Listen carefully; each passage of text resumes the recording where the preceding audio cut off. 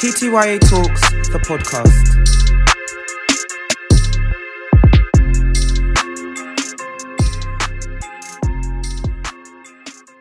Hi guys, welcome to another episode of TTYA Talks. I started this platform as a way to be able to connect successful women who are working in the creative industries and sports.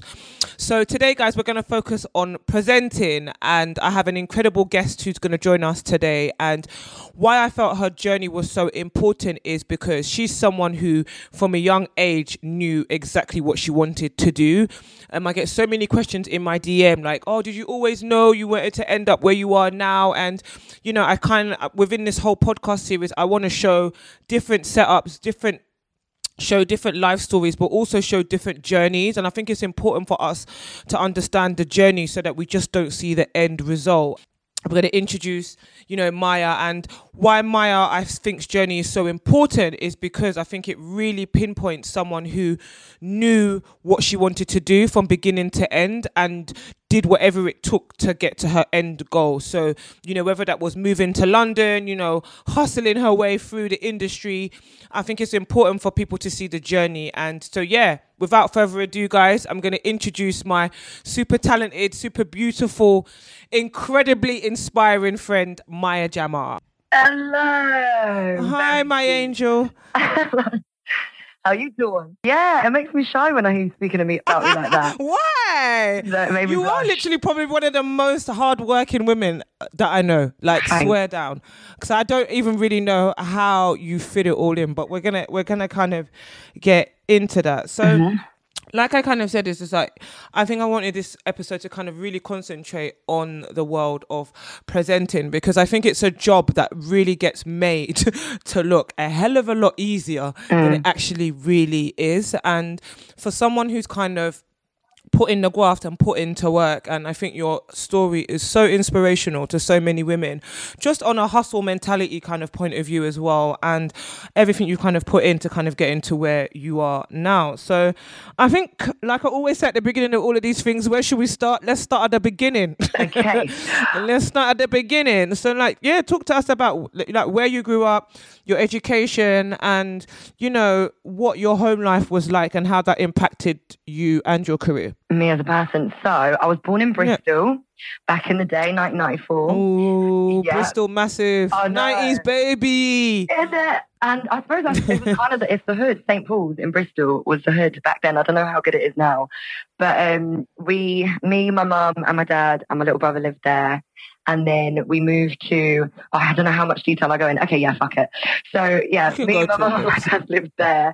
My dad went to jail when I was about 3. Just because he's just a wild man. I did a documentary on it actually when I was 21 about prison dads and how it is for a child to grow up with a parent or family member in jail and how it affects you growing up and all this kind of stuff, which is actually still on the Channel 5 website if anyone wants to watch. Plug, give it to them. Yeah, a little plug. But yeah, so he went to jail when I was super young. And I think at the time, like, I don't know, as well as everything, when you're in a situation, you don't really realise how bad it is or how serious it is. When you're in it, you just kind of, it's your norm. So I didn't really think it was that different to anybody else's upbringing around that time, because all my friends around my area, they had dads in jail too, and we were all in it together, and it was like, okay. And then we moved to Sweden for a couple of years, and I went to nursery there. My grandparents are from Sweden, my mum's side, and lived there for a bit. I could speak fluent Swedish in what's it called? Nursery? Yeah, nursery. But then my mum stopped speaking it to me as soon as we moved back. So now that's like my one big thing, that she didn't let me continue to learn the language, because now I can only say like, can I stroke your dog? And some other little random phrases. Some naughty words. Yeah, just the stupid things. So yeah, I was bilingual at one point. That died. But yeah, I came back to Bristol and then stayed in St. Paul's for a little while. I kind of had I had a really nice upbringing when I think back on it. It wasn't conventional in the slightest. Like, we were super broke. My mum was working a million jobs. Like, I remember she probably would hate me telling you this, but she worked in like KFC at one point and all these kind of places, just so that me and my brother were cool. But I was also lucky because I had a super supportive like auntie system. Like, all my dad's side of my family, my Somali side, they were fully involved. So they do all the things that like I suppose a dad should do. So we never really missed out, because if my mum needed to work, they'd look after us. And yeah, we had a good bond around us growing up. And then after a few years there, I moved to a better area in Bristol where my mum got a council house.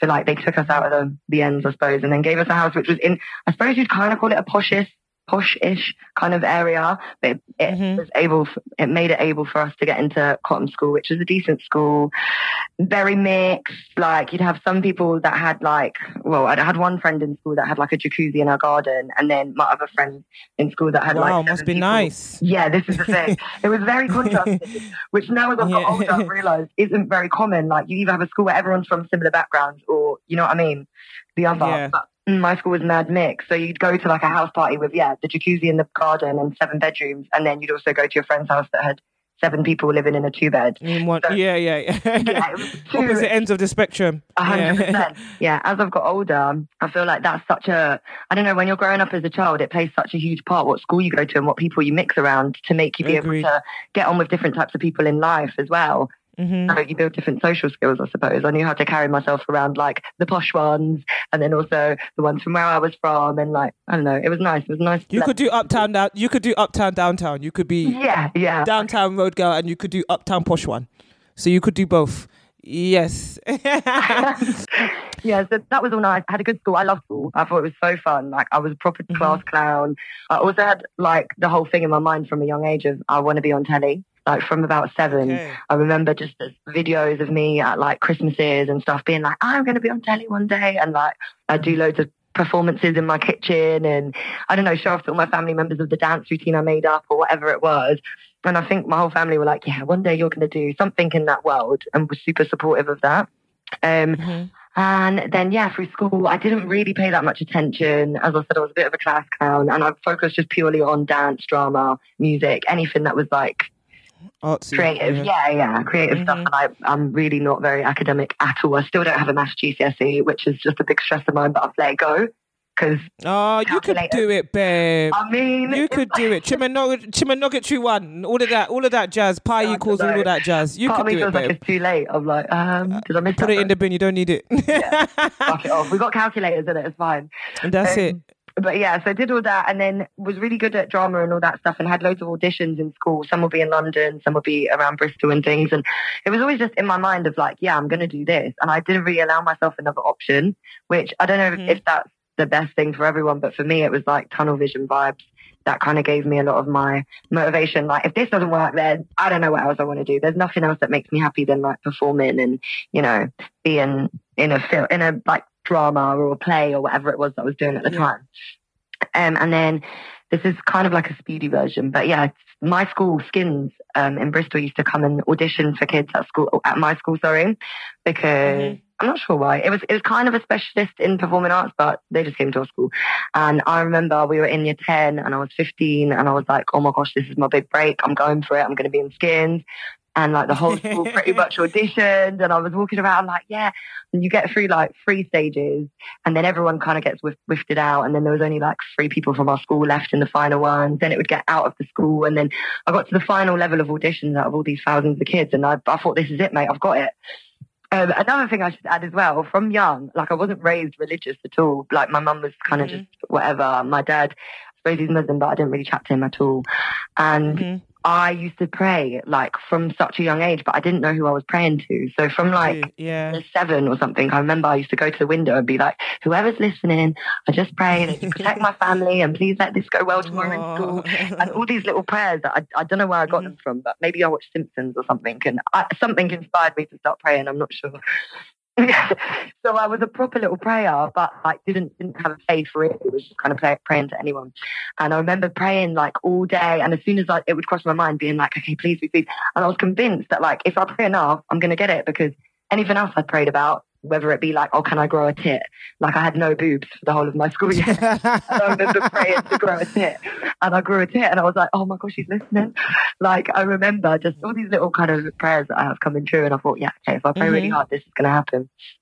And and I got to the final level and then I didn't get it.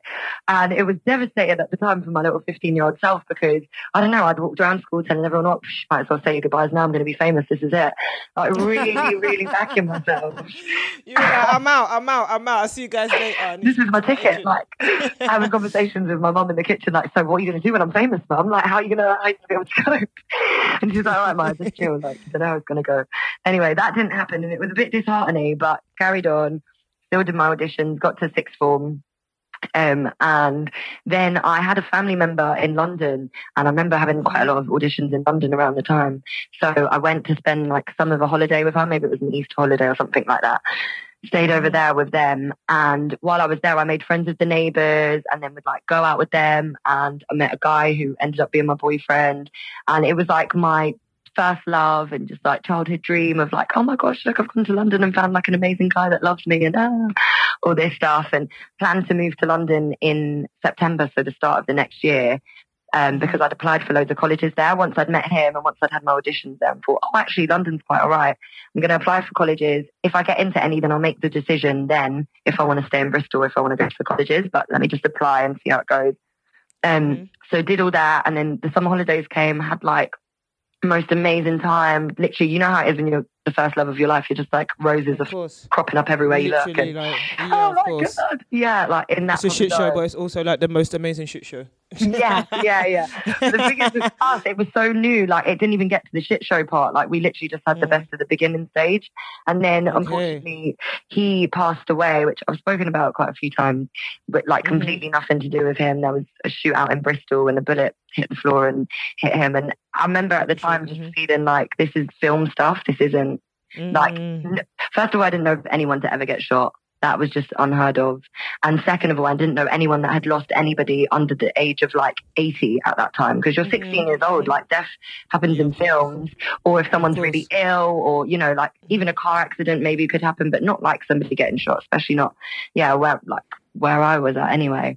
And yeah, it was horrible. Like even now, I suppose you don't, unless you've been through something similar, it's kind of hard to explain what it's like to lose like your first love or to lose a partner. Or it's a completely different thing, and it's horrible because you go through all these emotions of like, I'm never going to be loved again. Like, how am I ever going to feel like this? Or like, that's not fair. And like, you're angry. And as a 16-year-old girl as well, like there's no training, first of all, to deal with your first love. I was about to say to that, that's a big trauma to have to deal with. And I think a lot of us are not even used to even saying that word trauma. It's just kind of just like, you just process the emotion and you kind of keep it moving, but it's actually a really traumatic experience. Of course. Like it's not, even now when I look back at it, I'm like, I don't even know if I'd be able to deal with it if it happened to me now.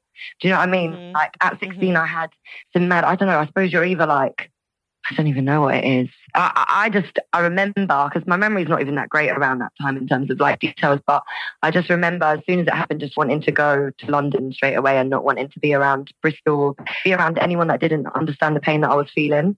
So I went straight up to London, spent time with his family and was there like for a lot of the summer and just like trying to process it. And also like, I'm not the only one grieving. There's family members, there's all this other stuff going on.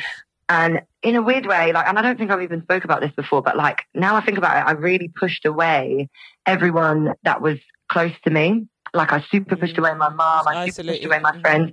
Yeah, because they all just wanted to help me and be there for me. But I remember I'd feel angry if they'd get upset when they were speaking to me because I'd be like, you don't know what it feels like. I don't want you to be angry. You weren't even as close to him as I was. Yeah. And like feeling like resentment towards like my close people that wanted to be there and felt sorry for me, but I didn't want their emotion. I just wanted to be on my own or with people that knew him, if you know what I mean. So I went into like a proper little antisocial kind of mode. And yeah, I remember just deciding, am I going to go to college here? Am I going to carry this on? Obviously, I couldn't stay with his family forever. Like they were super lovely and welcoming, but like at some point I was going to have to worry about where I was going to live and all this kind of thing. And then I had this family member that lived in London as well that I was always super close with. But they weren't necessarily the most stable.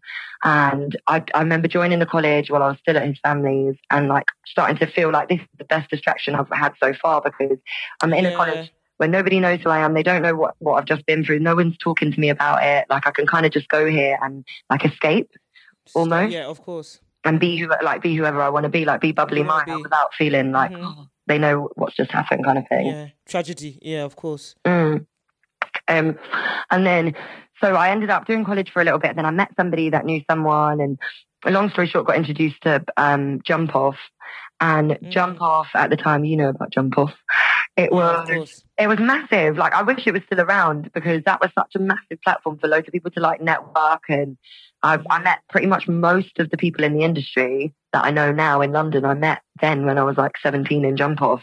Jump Off TV. And yeah, like, because it was a live event for those that don't know. Like, every other Monday, and it would be like rap battles, and MCs would be there, and producers and directors and presenters that I looked up to and actually talked to them, or, you know, like, it was super exciting time. And I was kind of like a runner there, so I'd help out making teas, and they'd teach me how to edit and let me use their cameras. And like, I kind of skimmed through things, but this is when I knew I wanted to be a presenter rather than an actress at that time, because I was like, wow, I can do something where I'm filming, but I don't have to be someone else. I can just be myself and chat. And that's the job. Like, it feels like it comes so naturally. Like, I can just be myself on camera. Like, how amazing is that for a job?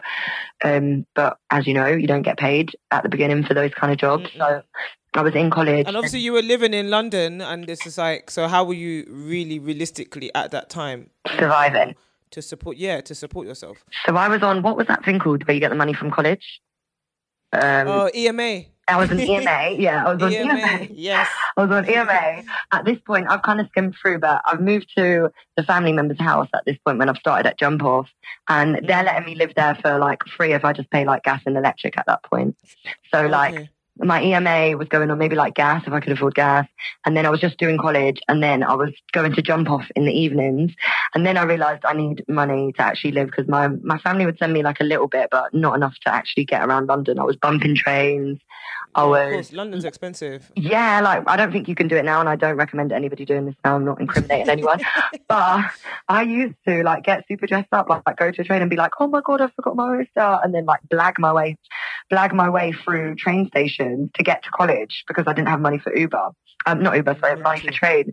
And I remember even one time I walked from King's Cross to Ladbroke Grove. And not even one time, many times I walked from King's Cross to Ladbroke Grove station because I didn't have money for a bus. And I'd be like, okay, right, make sure my phone's charged. I can do this walk, and proper like back and forth it. And then I started working at Urban Outfitters, which made it a bit easier. And I had like a part-time / full-time job that they were super supportive of me doing presenting and stuff. So they'd allow me, if I had an interview to do, they'd be like, whatever, yeah, they'd let me off a bit. And then I remember I started working at Lipsy as well in Westfield. So so your nightlife outfit game was on point then. Yeah, I had my raving outfit. You had looks. My uniform. Yes. That was how I got it. And I'd do that thing where you'd wear outfits and then take them back. Like, I was fully out here on the returning one, making sure I wasn't sweating. Like, fully, tucking tags and all of that kind of stuff. Airing it out, them ones. Yeah, 100%. Like, I did all the little tricks that you could do to, like, have money and appear like you, not have money, sorry, and appear like you were okay, just so you could, you know what I mean, blend in a little bit. But even, like, my close friends at the time, I remember, like, speaking to them years after and being like, did you know, like, my situation, or, like, that I was living where I was living or anything like that? And they're like, no, I had no idea, because I was shy to tell people. One day I think I'll write a book in detail about everything, because it is a bit surreal. But then when I was in it, so crazy. Yeah, it's too mad. And I can only relate to you, because when I moved to New York, the first apartment that I lived in, obviously I never had money to like get my own space. So I did like a flat share thing on Craigslist, which basically was just like deathtrap.org. Yeah. And I took a room out, and the moving point for me is one time I remember do you remember over a door frame that you used to have like the glass window that you could, some houses had it where you could see through. Yeah. And I remember standing on the bed and looking through and basically seeing all these crackhead mates like stealing my shit. Man. I was like, okay, I need to get out of here. Like, this is so peak right now. I literally locked myself in the bedroom and I was like, what am I going to do? I need to move. But just that uncertainty, I can't even imagine that. Obviously, it was a family member, so it's a bit more of a different dynamic. But like, just the uncertainty of thinking, okay, well, my family are not here. This ain't my house. This ain't my setup. Like, were you ever a bit worried about like, okay, what next? Like, what's my next step? Yeah, 100%. I think as well, when I look back on it, that was probably my biggest motivation as well. Because I think that if I'd lived somewhere in London where I was super comfortable, I didn't really have to stress about working that much. I knew I had food every day. I wouldn't have had so much drive to get out there. Yeah, of course. And I think that like it's a blessing and a curse at the same time, because I was like a machine at 16, 17, because I was like, nope, I'm not staying here, and I'm going to do as much as I can to get out of here.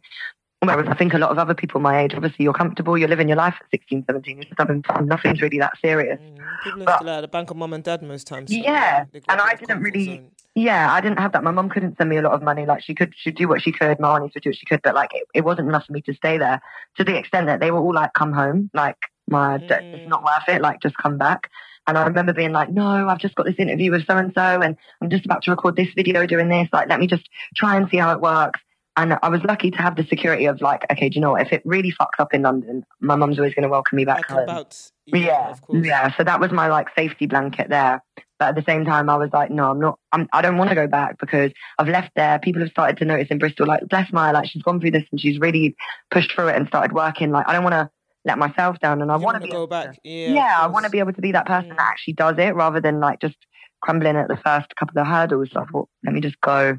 And yeah, through that, I suppose that motivation and push of drive of like, I need to do better so I can get out and actually, you know, just have my own shit going on and prove all these people wrong that think that it's impossible to come from that and do that. And yeah, there was a lot of like weird pride that I had as well of like, no, I've left, I've done the whole London thing. I'm not coming back with my legs, tail in between my legs or whatever the phrase is. And yeah, loads of just stuff. And eventually, actually, Penny was my first little saving grace because my friend Penny, she was she was a friend through a friend basically, and she kind of scooped me under her wing. And once we got close, she knew about where I was living and everything like that, and she was just like, you can't live there, and like was like, come and stay with me and you can pay me like just the tiniest bit of rent, or if you even can pay me, you don't have to pay me until you can, and I just want you to be able to focus on like what you're doing because you're good and like you've got ambition and all that. Like she was like a little angel basically that came out and was like, I'll help you out while you get your shit together, and then when you can sort it out, then you can pay me when you're at a place to, not any time before, which is so rare of somebody that doesn't even know you that well. Yeah.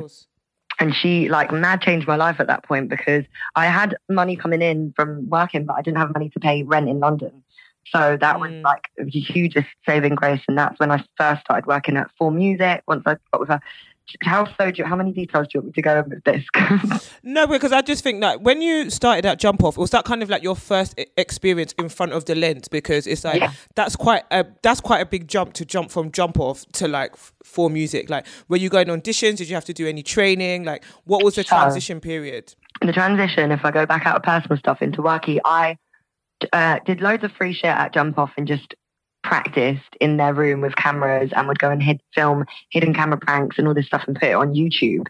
And a lot of people would just start in YouTube. It wasn't big back then. It was new. So I don't think you could really get paid for it then. This is like 2012 maybe. Before they started monetizing. Yeah, before you could hashtag ads, before all of this stuff. Yeah. It's just like a platform to have fun. And yeah, so did that. And then someone saw one of my videos on YouTube, because I used to harass people online. Like I'd at like Wiley, I'd at like Odd Ads and Shallow, all these people that I knew from Jump Off and stuff, and I'd be like, repost my video, and they'd repost it for me. So I'd have like all the rappers fan base that I knew in person, like supporting, well, maybe some of them watching my videos, and then like trying to build my stuff on Twitter. And then that got seen by a few people, and then Copper 90 was my first. Copper 90 was my first paid presenting job that came from Jump Off. Copper 90 was like the biggest football channel in Europe at the time online. And Poet's Corner, who I met through Jump Off as well, and David Vijanik, they were on there already and they were looking for a female presenter. And I remember Poet being like, you should audition for it. So I went and auditioned and I got the role, and that was a series called Football Virgin, which is still on YouTube now. And that was my first paid presenting job. I was like, raw, I'm doing YouTube videos, I'm going around doing all this sort of stuff, and they're actually paying me. And it was good money. I think it was like, for what it was, $2,000 a month, I think. And I was like, great. And I'm filming, for me at the time. That's a lot of money, to be honest, at that age. For that age, that's a lot of money. Yeah. At the time, I'd never been paid for presenting ever. So like, and I was getting paid like £900 a month for working at Urban Outfitters. So I remember being like, no way, I'm going to get double that for actually doing something I love. Like, this is wild. So did stuff with Copper 90 for a while. And that was really where I fell into like my drama presenting stuff. And then it went on to TV after that. So in terms of presenting, your first job with the football stuff, did you have to have football knowledge / experience? And two, did it kind of give you any key skills which you were able to take into TV that you never had before? Yeah, I think the main thing with presenting is like confidence. As soon as you're confident to speak in front of a camera, you can do anything, because like you can technically be a good presenter. You can sit in your room and do stuff to camera on your own, which like I commend people for doing, which is still a skill in itself. But like actually taking it to telly or online or whatever it is, shows, you have to feel comfortable with eyes on you at all times. You have to feel comfortable, like just being yourself in front of strangers with a camera, because the camera's kind of daunting. And once you're comfortable with that, it's just practice for anything else. Like the confidence is like 50% of it, I'd say. And then the rest of it is just practice and going into your own zones and like rehearsing and stuff. Because there's little apps that I used to use. I can't remember what it's called, but it's basically like an auto cue app where you put a script into it and you press play and you can pin it up in front of you somewhere and it will go through and you've got to read. And to do that naturally, like to be able to read naturally on camera without sounding like a robot is kind of hard. It's hard. And I'm short-sighted and I've had to do it before and I'm just like, yeah, and the squinting head to the side, yeah, and the fire ones mean full stop. Oh yeah, yeah, it's say the full step. It's so hard. And I'm just like, can you increase the font size? Because I can't see. So that is an option, tough. That is an option. It's so tough. That is an option. But you do it so effortlessly, which I feel does actually require skill. It's a skill within itself to be able to do it effortlessly. It's practice, yeah. I think everything. Like you, even now, if I get shows, like the other day I did the sport relief thing, and that is huge for me. Like I'd never even think that they would consider me a year ago to do something like that. And that's viewed by millions and millions of people. You're raising money for charity. The tone of it's very different because you go from playing a funny clip and laughing about a joke to then talking about people dying. Yeah. And like that for me is a new skill that I've had to learn, because I'm typically quite like jokey and silly and like, oh, good life, oh, laughy. But then to go into like a serious mode and read something about domestic violence or people dying, like it's hard to go from a laughy thing to a serious thing like that when you're on telly, especially like even a normal conversation. If I'm talking to you about like someone dying and then I'm going, anyway, there's a jokey thing now, like to get the tone right and that. But it's very like those kind of things are like new skills that even I'm learning to do it seamlessly, I suppose. It's all just practice. Like you practice watching clips and you practice talking to things, and I watch other people. Like I think Emma Willis is amazing. Davina has always been like one of my idols. I love her so much, and she always did it so well. Icon. I think the best presenters are ones that seem genuine or are genuine when they're talking about things, not just somebody that will have like a bit of information and just, yeah, this is amazing, and no. Like if you're talking about something serious, like you've got to care about it. But yeah, I think just watching people that you look up to, practicing in your own room and in your own private space, and then in front of your friends, and then building that up into a bigger group of friends, and just slow steps like being like that, or just getting flung into the deep end sometimes just works, because flight or fight? Sink or swim, that's it. Yeah, there's been jobs where I'm just like, fuck it. You know what? I'm not prepared for this, but I'm just going to make a laugh. Or you'll be putting on Insta, I'm literally on my way to this job and I'm reading my lines now and I'm just like, this is like, how does she maintain? Yeah, is this a lot? I do. How do you like maintain? Super, Julie will tell you, I'm literally like the most last minute, like, fuck it kind of person, where I'm like, you know what? If it's going to work, it's going to work. If it ain't, it ain't. Fuck it. Like I don't allow myself to stress out about things that just aren't worth stressing out about ever, and I'll just go for it. And if it works, good. If it doesn't, but that doesn't mean don't practice as well. I mean, you have to practice a bit and then go with the fuck it mentality. But yeah. And I think what's been interesting to see with you is that your journey has seemed like it's kind of just you're still climbing, and even though like I feel like you're probably at the top of your game, like one of the best presenters I would say out there at the moment, it's just like your journey time from when people first was like, okay, from jump off to like having a show on like a massive station to like now like all the opportunities that you get has, when you think about it in terms of the business world, has happened in quite a short space of time. Do you think that, well, is there any tips I should say that you, or things that you've learned along the way that if you was to look back now, you would have said, okay, probably would have done that a bit different, babe? Yeah, probably loads. There's loads of things. I think the most big lesson, the biggest lesson I've learned is that I should have, I don't know actually. Let me think about this, because part of me wants to say like, take time and don't worry, like it's not going anywhere. Like you don't have to work 7 jobs in one day and you have to squeeze everything in. But then at the same time, I don't think I'd be where I was if I didn't have that period where I was just like Terminator. So it's like one of those things. It's like, nah, nah, nah, nah, nah. I don't know.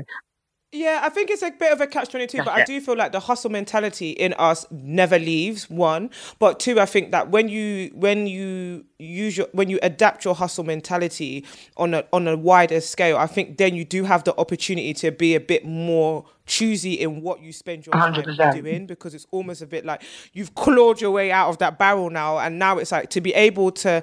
It's so interesting because I had another conversation saying that it wasn't necessarily about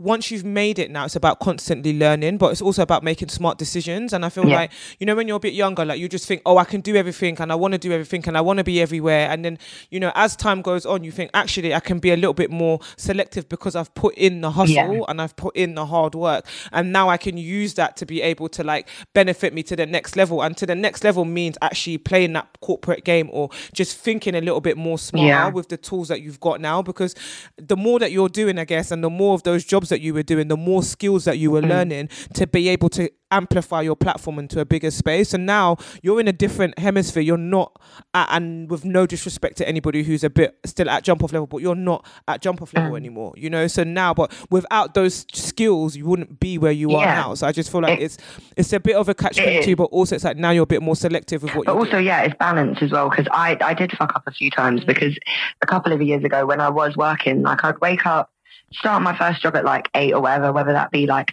filming something like an interview or whatever job I was doing at the time, then Full Music, that's a live TV show, do that from like 1 till 5, then after that go and DJ somewhere or host an event, and then your day is from 8 a.m. till like 12 o'clock at night, and you're doing that multiple times a week and you're not really having any days off. I remember I had like a mini little, not a breakdown, but I remember being like, I don't want to do this anymore, to my makeup artist on the way to one of these jobs, because I'd worked for like 3 weeks straight with no days off.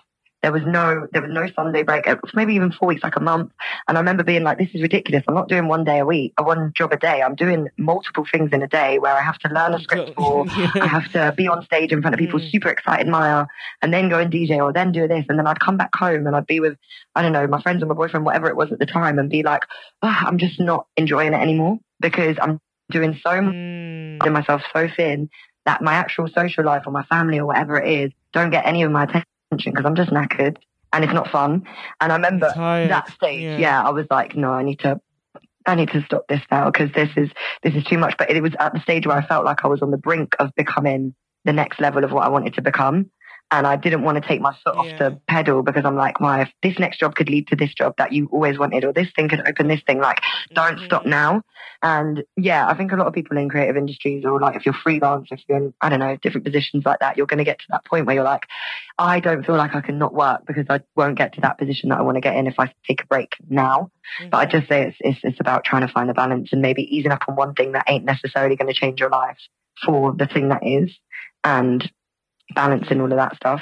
And also I take, now that I can, fortunately, I just take a holiday, and that instantly, as soon as I've gone on holiday, I come back, and it doesn't even have to be abroad, sometimes just to Bristol, and take a bit of time off. And then when you come back, you feel revitalized and ready to get back into it. Like I love just running off, mainly on my own, and I'll come back and I'm like, new bitch, I feel ready to do it all over again.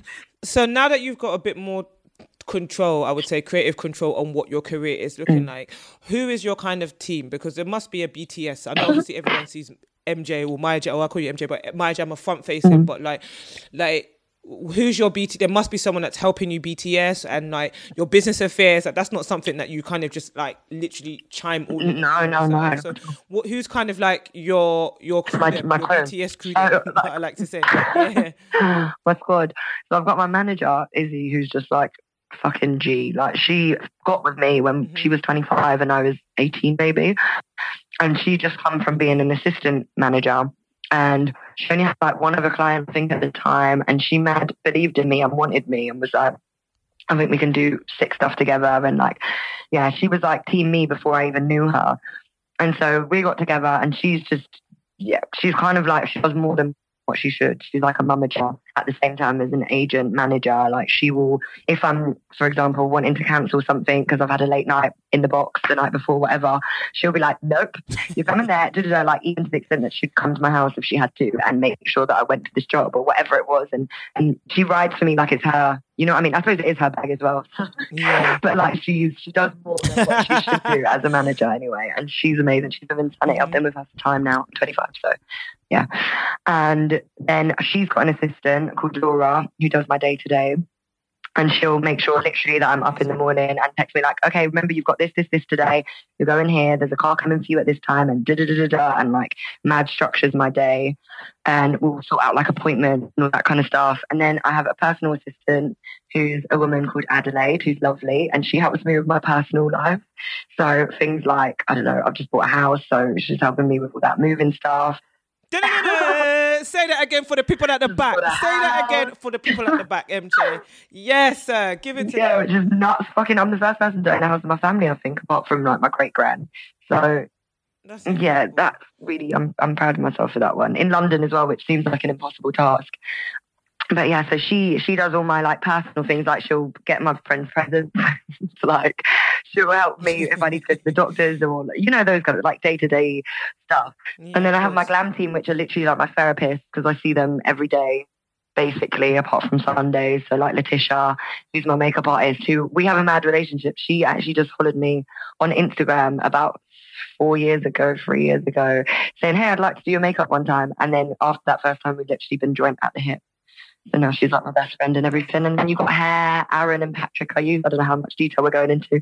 Yeah, Aaron and Patrick, they're amazing. Yeah, and I have a PR called Jack, who's lovely. He basically sorts out anything public. So like anytime I do an interview or if I'm in a magazine or I don't know, any kind of press, basically, he's the guy. If papers make up stuff, he's the one that has to call them to say, hey, that's not right. So yeah, he helps a lot. No, but essentially you employ these people, like they... Yeah, so they're all my team. Yeah, they're all under my... Yeah, of course. Yeah. Mm-hmm. And then who else do I have? I think that's just it. And then stylists, yeah, which I work with like an array of stylists as well. Mm-hmm. So they're like they come out of my pocket every month. Of course, basically. But I was going to say like... So and does your agent, does Izzy manage that whole business side of it? So she makes sure everyone gets paid? Like, obviously you're set up, probably, I'm assuming, as a company and all that business side is handled by her.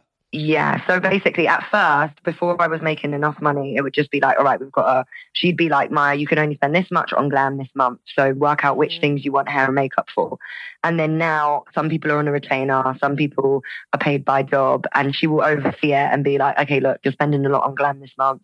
Is there a way that you can just do a big shop with a stylist so that you don't have to pay money for styling outfits each time? Or yeah, she'll oversee that side of it. Make sure that the business is making sense. Yeah, actually that's a lie. Now I would, but at the beginning stages, I would always make sure that whatever job I was doing was paid enough more than whatever my glam was costing so that it wasn't, you know what I mean? I wasn't going backwards. It was always just like that. Yeah, basically. And what's like a typical work day for you? Like obviously, like you said, we see you do multiple things in one day, but it's like, what's a typical work day for you? It's so weird because apart from radio, which I do Fridays and Saturdays, 10 a.m. to 1 p.m., my weekday is always completely different because I'll do like a campaign. Say, for example, right now, I'm a Aussie hair ambassador.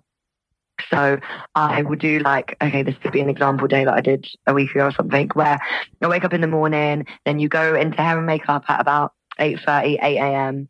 And then you do press interviews for the campaign. And then you'll do the photo shoot for the campaign. And then after that, there'll be like a, I don't know, meet and greet situation or something to do with that campaign or whatever it is, or film videos that are going out for the promo. And then in the afternoon, in the early evening, go and DJ at like a brand event, which I don't know, some hairstyle thing or whatever it is for a couple of hours, then go. That would be like a typical day.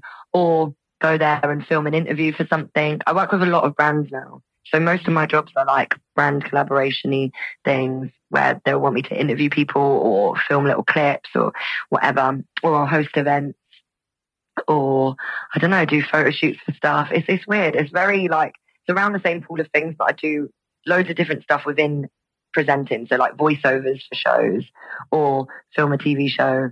and you have to do vox pops, which are like the little things where you're running around on the street talking to strangers to go into the TV show. Like that kind of stuff. It's all different, but it's exciting. I'm also just super like get bored really easily, and I think I couldn't do any other job where like my day was exactly the same. Like it needs to be different things for me to keep excited by it.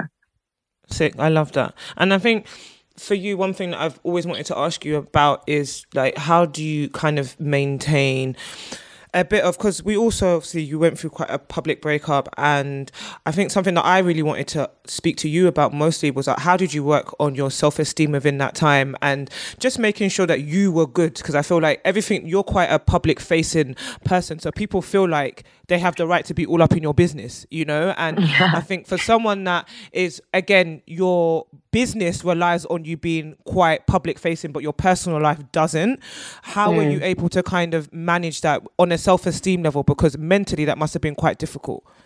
Yeah, it's so weird. I think I might have said it earlier, but a lot of the like really big things in my life that I think I would look from the outside and be like, "Raw, how are you dealing with that?" When I'm in it, it doesn't feel like it. It's only when I'm out of it that I look back and I'm like, that was a lot, you know, that is actually a lot. But at the time, I'm just like, okay, let's just go. Like, I don't allow myself really. And I wouldn't recommend other people doing this. It's just what works for me. But like, I don't allow myself to be down in the dumps of things that are out of my control.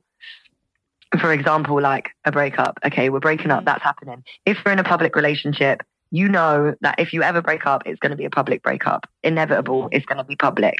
So when it happens, you're just kind of like, okay, this is it. It's happening. Like I'm in it. This is what a public breakup is. And you just go, like you just go through it. And I think me personally, I was in a relationship for a very long time, like nearly 5 years.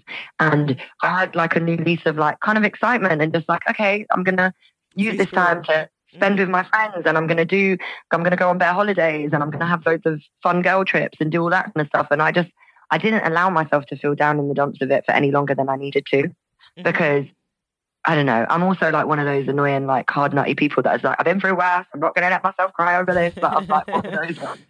And yeah, just keeping it moving and having stuff to look forward to, I think is such a big thing when you're going through any situation that's supposed to make you feel shit, is just having things to look forward to, even if it's the tiniest, like one that will link up with your mate at the end of the week, or like, okay, well, I'm going to do this, I'm going to go shopping and treat myself on this, or I'm going to have a pamper day with all my girls. And it's just putting in things that I could always look forward to, so that even if I had a bad day where I'm feeling like, then at least I know something's coming there that I'm going to feel good about.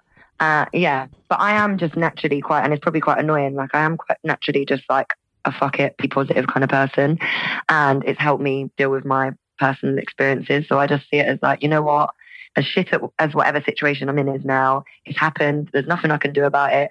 We move.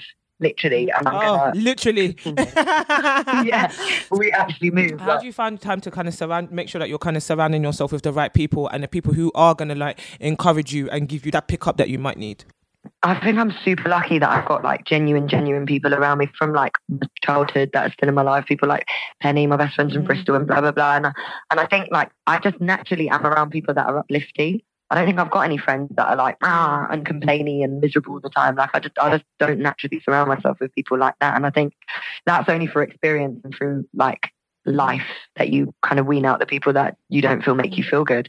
I just feel like in any situation, if you're around somebody that when you tell them good news, or if when you're in a good spirit, that ain't there to uplift that and encourage that, and actually have the opposite angle, or like try and make you feel shit about stuff, you just got to dash them. Don't have them around, because it plays such a huge part. Like it plays such a huge part. When you call your friend telling them something, yeah, and then you're like, oh my god. And like I've got friends that have completely different experiences to me. Like one of my friends studying to be a teacher, so she's in uni, so like she'll be studying loads, and I'll be like, oh, I'm just here flying to here, and like it's quite easy for someone to be like, oh fuck off, mate, you're doing that. Like, do you know what I mean? Like it could probably be a bit annoying sometimes, but she's just as happy for me as if it was her own self. And like same whenever she has her wins, like you need people that celebrate you with you, and not like, yeah, there are a lot of bad mind people out there, and a lot of people are super smart, and I haven't always realized it because I think I'm quite naive in the sense of I'm like, everyone, like my exes have always said that, or my best friends have always said like, Maya, you shouldn't think everybody has the same intentions as you. Like you can't, not everyone's your friend. And because I'm such a social person and I'm like, they're really nice, like, I like them, no, no, no. And I'm mad open and like will welcome people into my space and all that stuff. And then hear that like somebody's done some snaky shit and I'll be like, oh my God, how? And my friends are like, duh, like, don't think these people have the same intentions as you all the time. And I have had to learn through time of just like, okay, Maya, maybe Close don't like let someone be a friend.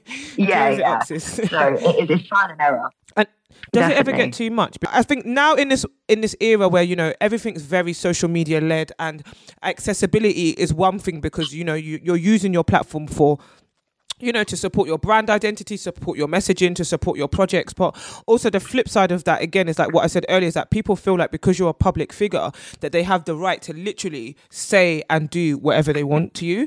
And how are you kind of managing all of this trolling? I don't know. I think I'm just used to it, you know. I think that's the only way to put it down, because definitely when I first started having people either say mean things or, you know, comment on my appearance or anything like that in a negative way, like it does affect you because you're like, rah, like why? Or like you hear stuff that you don't know about yourself. It's not normal to know what a stranger's opinion is about you without speaking to them. Do you know what I mean? Like people form, of course. Yeah, it is nuts.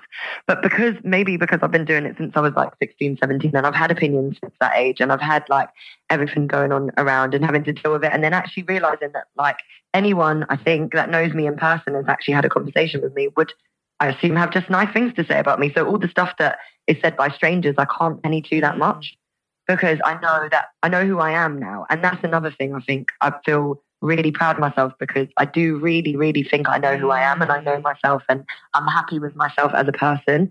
So other people's opinions don't affect me as much as they would in the past, or they can't hurt me really, because I'm like, okay, that's what you think, but I know what I am and I know, you know what I mean? And it's a really big struggle to get to that place where you love yourself and that you know who you are, especially in this world where everything's telling you not to and everyone's like, yeah, but what about this? And it's really difficult. But once you are even just a slightly bit there and you think, you know what, I like this about myself, and I might not have that and I might have done that, but I've done this and I've done that and I have this even though I don't, you know what I mean? And it's just about reaffirming yourself and taking a step back from what other people have to say about you and looking at yourself and thinking, no, do you know what?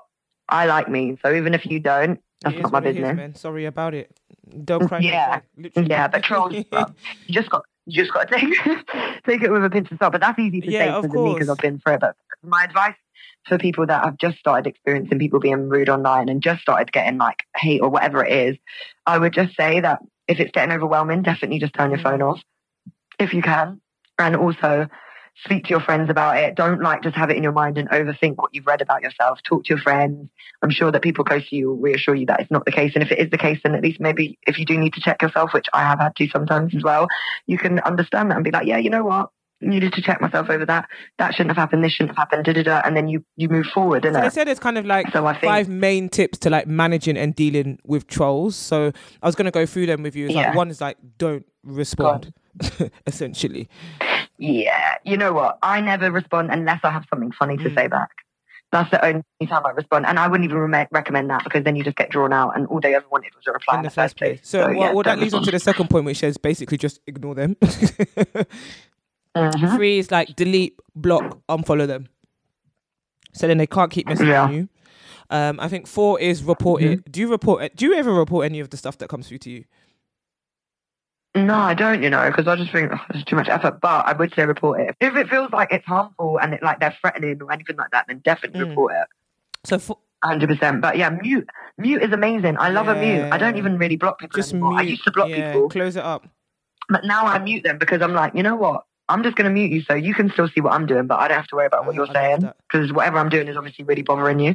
So I think the mute is actually a bit more of a beautiful thing than the block. Love that. But it's up to you. And then 5 is screenshots. Collect your receipts just in case you do have to like take it a bit further. At least you've got the evidence.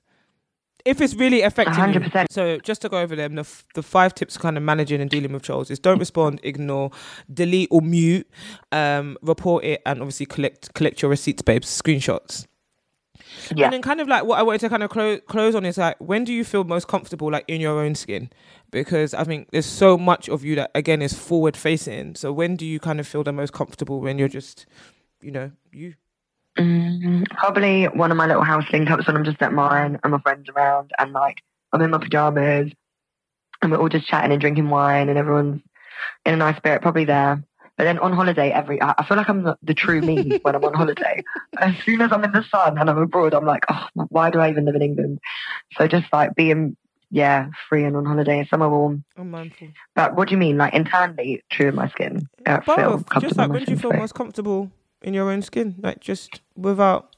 I don't know. When do you feel most comfortable? I feel most comfortable in my own skin. Do you know what? When I'm actually at home in my own space, like I spend a lot of time traveling and I spend a lot of time building and supporting others. So actually when I'm in my own space, that's when I feel most comfortable. I'm not really around anyone. Yeah, free up when I'm alone and at home, which is coincidentally what's happening to me right now. But like, what you're up to now. But basically that's when I probably... And what's next? What are you allowed to tell us? Because obviously a lot of your stuff is kind of on lockdown. Secret kind of 007. But what are you allowed to share with us? Yeah, well, I was supposed to be filming a film in April, but that's been pushed back because lockdown.